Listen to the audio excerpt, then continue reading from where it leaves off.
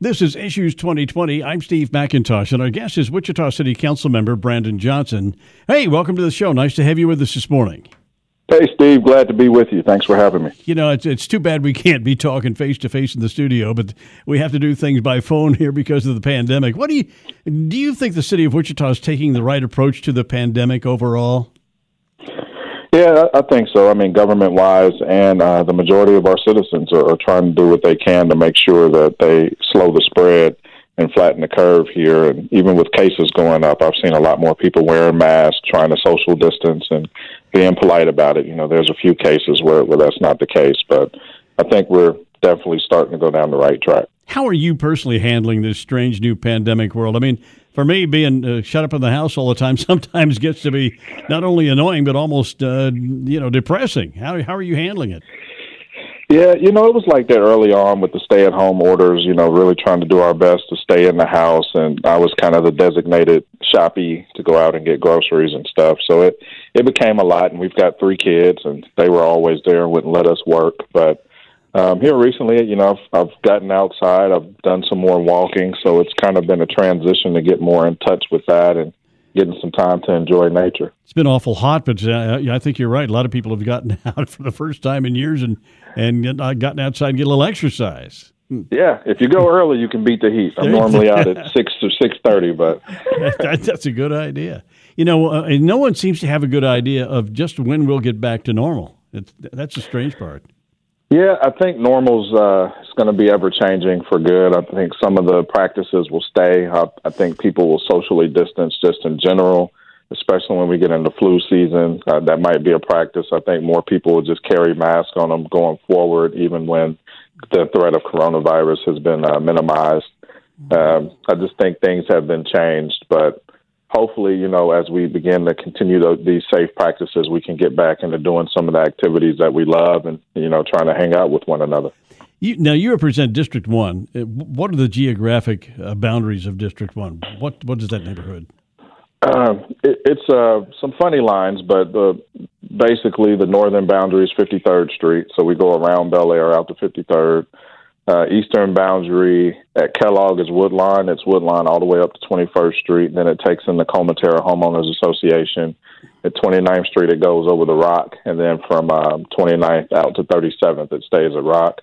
The western boundary is 135 until you get down to 17th Street. Then it goes down to Washington and 17th and Washington all the way down to Douglas and Washington. And everything between Douglas and Kellogg to the river is District 1, and then it goes out south, Southeast Boulevard down to Mount Vernon. So it's a really big district. So it's not a perfect square or a rectangle. No, it's funny shaped. Okay. Now, you were elected in 2017, right? Is that correct? Yeah. Now, what inspired you to run for city council? The community. I never actually wanted to be in public office early on. I loved doing what I was doing as an activist and having a nonprofit and doing community gardens and working on law enforcement, community relationships. And I ran a summer job program for a number of years and just really kept at it in that way. But during those times, I'd always have community members reach out to me and tell me that I should consider running for office. And ultimately, I did after speaking with Mayor Brewer and a few other folks and talked to my wife about it. She said, we should at least consider it because there's always an educational time as an activist with an elected official about why an issue is important, how it impacts people, and trying to get their perspective. And we figured it'd be easier, since I know those things as an activist, to kind of get in and make sure that voice of the community was always heard as we're looking to move our city forward. Well, yeah, your years in community work, then that's pretty good training ground, I would think, for being involved with the city council. Oh, it's perfect. You get criticized while you're out there outside of office. You get wins while you're outside of office, so you kind of learn how to deal with both. And when you get into office, of course, every decision you make is either going to make someone happy or upset, so you kind of learn how to deal with that. And being out in the community, engaging people one-on-one, you kind of gain a better respect, I think, for one another. So when you get in the office, you're already humble. You know that these people are just like you, and you can build from there. Tell us a little bit about your childhood, if you will, where you went to school and grew up, what you were doing when you were a little kid. Yeah, so I grew up here in Wichita. Actually, most of my life has been in District 1, first around 15th and Fountain, and now over by Wichita State. Went to high school. I went to Northeast Magnet. I always joke it's the greatest high school in Wichita, but I went there, graduated. I played football while I was in high school for both Heights and West. I was the starting quarterback at West my junior and senior year. And then I went to Friends University for a number of years on football scholarship. Ended up over at Wichita State to finish up, and just always been involved. I mean, community service has kind of been my whole life from the age of 9 when I met my mentor, Tommy Benford, until now. It was something that Tommy helped inspire me to give back and see the importance of it's not about just me. It's about what I can do for others and how I can help empower my community. Brandon, I knew there was something really good about you. I just found out what it is. You're a pioneer. How about that? There we go, West Side. I'm a class of 68. I actually played a little quarterback over there myself back in the day. Hey, there we go, 2 quarterbacks. And I went to Friends for a while, so it's a small world, you know. Perfect. I was following your footsteps. Well, you didn't know it, and that's good. Hey, listen, I wanted to talk to you. Let's get a little more serious for just a minute, because I had heard or seen somewhere a story that when you were a kid, you had a run-in with the police that maybe have shaped the way you feel about the police and so forth. Could you relate that to us this morning? Yeah, one in particular. I've had several run-ins with law enforcement. Most of them, I would say, were unwarranted. But the one in particular that everyone talks about was my first time being arrested. And it was after a concert at the River Festival, and I had witnessed an officer kind of exuding what I felt was excessive force. There was a young man on the ground. He was crying for his mom. He was under control of the officer. The officer had 2 knees in his back, mid-back, not up by the neck. And he told the young person to stop resisting. Well, I mean, if you've ever had a knee in your back, especially around your spine, it hurts. So you're going to move. You're not going to just sit there. So I kind of said something to the supervisor about, this is wrong. You should know better. The supervisor was black, so I kind of felt like, with the history in America, he might say something, and he didn't. What he ultimately said, because I continued to say this was wrong, was if I didn't shut up, that would be me. So my language got a lot more colorful than I'll share on the radio, but I didn't shut up. Immediately, I saw what happened to another young person. I said something again, and ultimately that supervisor and 4 other officers came, and one punched me in the mouth. I had a few punches in the back, a baton, I think, to the leg. Finally got me on the ground, had a couple knees in my back as well. And from then, I kind of felt like, that was unjust. I was calling out a wrong. There was no reason to arrest me. Felt like my rights had been violated. And for the next year or so, I really couldn't stand law enforcement, had an adversarial reaction to law enforcement. But because of my mentor, Tommy, and the program I was in, I knew 3 officers that I actually trusted, and they challenged me to, rather than hate law enforcement, why don't I stand up and try to do something to get policies changed to make sure that other people wouldn't be treated that way. So it took about a year for me to get to a point where I felt I could handle doing that without just being mad at an officer when I saw him. But that's really what inspired me to start speaking out about law enforcement. And it was never, once I got it in my head, it was never anti-law enforcement. It was just making sure that our peace officers protect everybody equally. We don't use excessive force because we don't have to. And we try to do our best to make sure everyone goes home. And that's kind of been a goal of mine since then. How old were you at that time when you had that run-in? 19. 19. Well, teenagers have a way of just not being able to clam up. I know. I was there too. Well, that's an interesting experience. And you could have taken that and just made it a lifetime of hatred. But it seems like you were smart enough to process what was going on. And it said you got yourself a mentor, and things worked out for the best there, I guess, huh? Yeah, well, my mentor was there from the beginning, but I think one of the key factors is Dr. King has been a hero of mine since I was a child. And I would always kind of think about, if I could just have just a fraction of the impact on giving back that he did, I would have a definite good life. And one of those things was standing up against injustice. And as I thought about the anger I had, it was I can just be mad about it, and I can be like other people and say the stuff you see, the FTP stuff, or I could really try to get in there, get to know folks, see where the good officers were, and work towards rooting out any of the bad officers and the bad actions like that. And I felt like that was something Dr. King would do, and it really inspired me to try to do the same. Well, I'm going to tell you, as a white person, Dr. King, the way he handled himself and the way that he put up with the stuff he did, and with the patience and the tolerance, very manly figure for all of us to look up to. He set a good example, no doubt about it. Yeah, he did.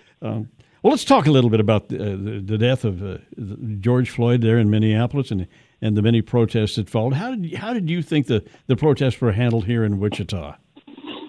I thought they were really good. The organizers here in Wichita sought to make sure that the issue stayed the issue, that people came out in support of the issue being the murder of George Floyd, as well as law enforcement policy change. And when things could go south, they didn't. I mean, there were a lot of things that happened at the protests where people self-policed. So we had our law enforcement standing off in a distance. And if someone kind of got out of hand or began to try to antagonize protesters, organizers always stepped in really quick and said, hey, this is not our purpose. We are here for one purpose. Let's keep moving. And that was it was beautiful to see. Me and other council members went out to several protests and rallies just to hear what some of the demands were as we began to draft our response to it. So we received those demands from everybody. And I think protesters and organizers felt like they were heard. We saw that later in the media that once we responded, they said they felt like we had heard them. But that was our goal. Rather than put out statements, we wanted to get out there and listen, show that they were heard, try to get some policies changed. We've already changed a number of policies, and we're still listening to them to see what we can continue to do better. But everything here, I think, went smoothly. We had 2 incidents that got reported on. I think a window got broke out in one business, and they've since, I think, reopened it in the Quick Trip. I think I heard the door was unlocked and some kid ran in there, and then that stuff happened. But even then, organizers came over and was like, hey, we don't do this, and that type of stuff went away. It only happened those 2 times. There was violent incidents, but were they actually related to the protests, or just protesters getting out of hand, or what? From what I heard, there were just some folks there that wanted to start some stuff, and they weren't a part of the actual protest. And all of those things happened when the organizers and the purposeful protesters left. Yeah. So it was whoever it came later just to be around some action. You're listening to Issues 2020 on the Intercom radio stations, and our guest is Wichita City Council member Brandon Johnson. Is the Wichita Police Department doing what needs to be done to encourage proper treatment of all citizens? Is the training good enough, do you think? Training, I think, is decent. It needs to be better, and Chief Ramsey's talked about that over the years. As an activist, that was one of the things I continued to talk to the city about. And when Chief Ramsey was hired, that was one of the key areas we wanted to talk about was crisis intervention training, some form of mental health training, because now that's been kicked to law enforcement too, and cultural competency to make sure that officers understood the different cultures that they were interacting with and what would be seen as respectful and not. Again, respect goes both ways, so we wanted to make sure that happened. We've been trying to get improved training with the police department over the years, and it's continuing to get better, but I think we've still got a ways to go, and we've been working with Chief Ramsey on that, and he continues to highlight more opportunities where our officers can go get better training. Well, and you hit on something there that I've talked to Ramsey about this and other people, and the fact that there are some folks running around out there with some mental challenges and so forth who probably should be institutionalized or at least better cared for when it comes to mental problems, and they bring that to the police every day sometimes. Yeah, they do. And, we really need help from all of our partners. The state legislature, over a number of years during some prior administrations, cut funding to mental health, ComCare. We have, I believe Ramsey said, 5,000 less mental health beds in the state of Kansas since the 90s. And when you add all of that up to where we are now and what law enforcement has to deal with, they're normally the ones that get called out. So we've got to find a way for our legislature to support more funding for those types of services so we can take that away from law enforcement and put it into the hands of trained professionals that can deal with those types of mental health issues and other homeless issues. Give me your thoughts on the idea of defunding police. Is this something that's worthwhile in your estimation? So it depends. There's 2 definitions of that. I know a lot of people focus on the term defund the police, but there's one definition that basically says stop militarizing your police. So any funds you were going to spend on tanks and military type gear for your law enforcement, shift that into social services. I actually agree with that. I don't think our police should be militarized. But that doesn't mean abolish them. There is, I think, a group that wants to abolish some police. That's not the definition. I think the majority of folks in Wichita are talking about. Really, the push is for more funding into social services. And what they've used is the general fund budget numbers of our police department versus like homelessness or other social services. Some of that is kind of misrepresented because we also have federal dollars that come in. So we do much more investment in the homelessness and social services and housing than what's been kind of spread out there. But we definitely could do more of that. But I don't think that's a takeaway from police to do it. It's how do we prioritize our budget in a way that emphasizes those areas, the social services, taking care of the least of these and making sure everybody has a hand up. Because when you do those things, you reduce a need for law enforcement as much. So then that frees up law enforcement to be able to actually build relationships rather than go from call to call to call like they are now. So it makes sense when you think about it and making sure you fund those services and empower the community. And Wichita already has, help me if I'm wrong on this, but several teams that are specially designed. I think they're like a police officer, a social worker, and that go out in certain circumstances to diffuse situations like that, correct? Yeah, it's called ICT1, the Integrated Care Team, and they do a great job. Now, we need to put more funding into that, but that's also city and county, so we would need our county partners to help out with that too, and I think they're supportive. I mean, the numbers have been great. When they show up, they do a great job, so it'd be nice to have, multiple units of those ready 24/7. They only operate a limited amount of time right now. So that's one way we are already doing some of what's being demanded, but we can put more dollars into that to expand it. And again, it helps everybody when we do that. Many American cities are rethinking public statues and memorials. Could you share your thoughts on that? I understand why some of those cities are. Last year, my family and I went to Birmingham. It was my first trip to the South as an adult. And being just a black man in America, knowing what I've learned and seeing what I've seen in books and to be there in person and to see it, I can understand why people of color and some of our white allies feel a certain way about seeing Confederate monuments because the Confederacy really fought to support slavery. When people talk about states' rights and tariffs and all of that, well, the tariffs would have been on the product that came from free labor, the slaves. The states' rights were in order to keep slavery there so they could have the free labor to boost their economy. It always tracked back to slavery. So I understand why folks will want to remove those statues.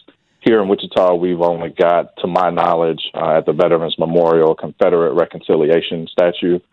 Hasn't really had a lot of conversation just yet. There was a few years ago when we got the Confederate flag removed. Again, I understand why those symbols are things that people want to take down. If we're talking about American pride and pride in America, we don't have to celebrate the Confederacy to have pride in our country. The Civil War, the Union side won, so essentially we should be supporting and uplifting that, the fight for good, the fight against the evils of slavery and the accomplishments thereof, and highlighting those types of things, not the Confederacy. Well, taking those statues down, then you're not really denying history, but maybe using it as a tool to teach history in this controversy that's going on. Yeah, I agree. I mean, all of that stuff, we should never erase our history. Most of these monuments or names and information really belong in museums. And we should go to those museums. We should know our American history. We should know the sins of the past so we can try to do better and make sure it doesn't happen again.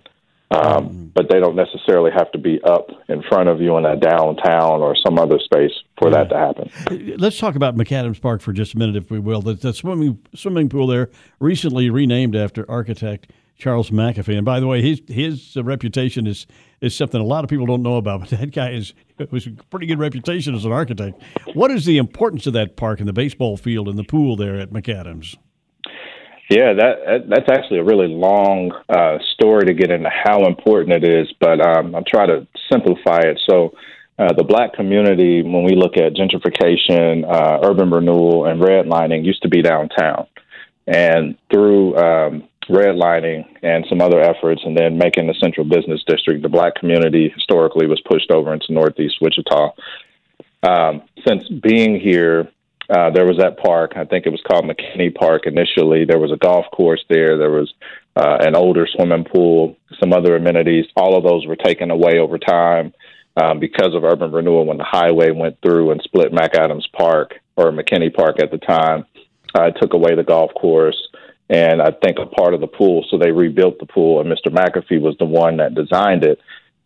His story on why it's all concrete is so that some of the white supremacists or members of the KKK couldn't burn it down as they did some other structures in the black community. So that pool would stay no matter what. You could douse gasoline on concrete. It's not going away.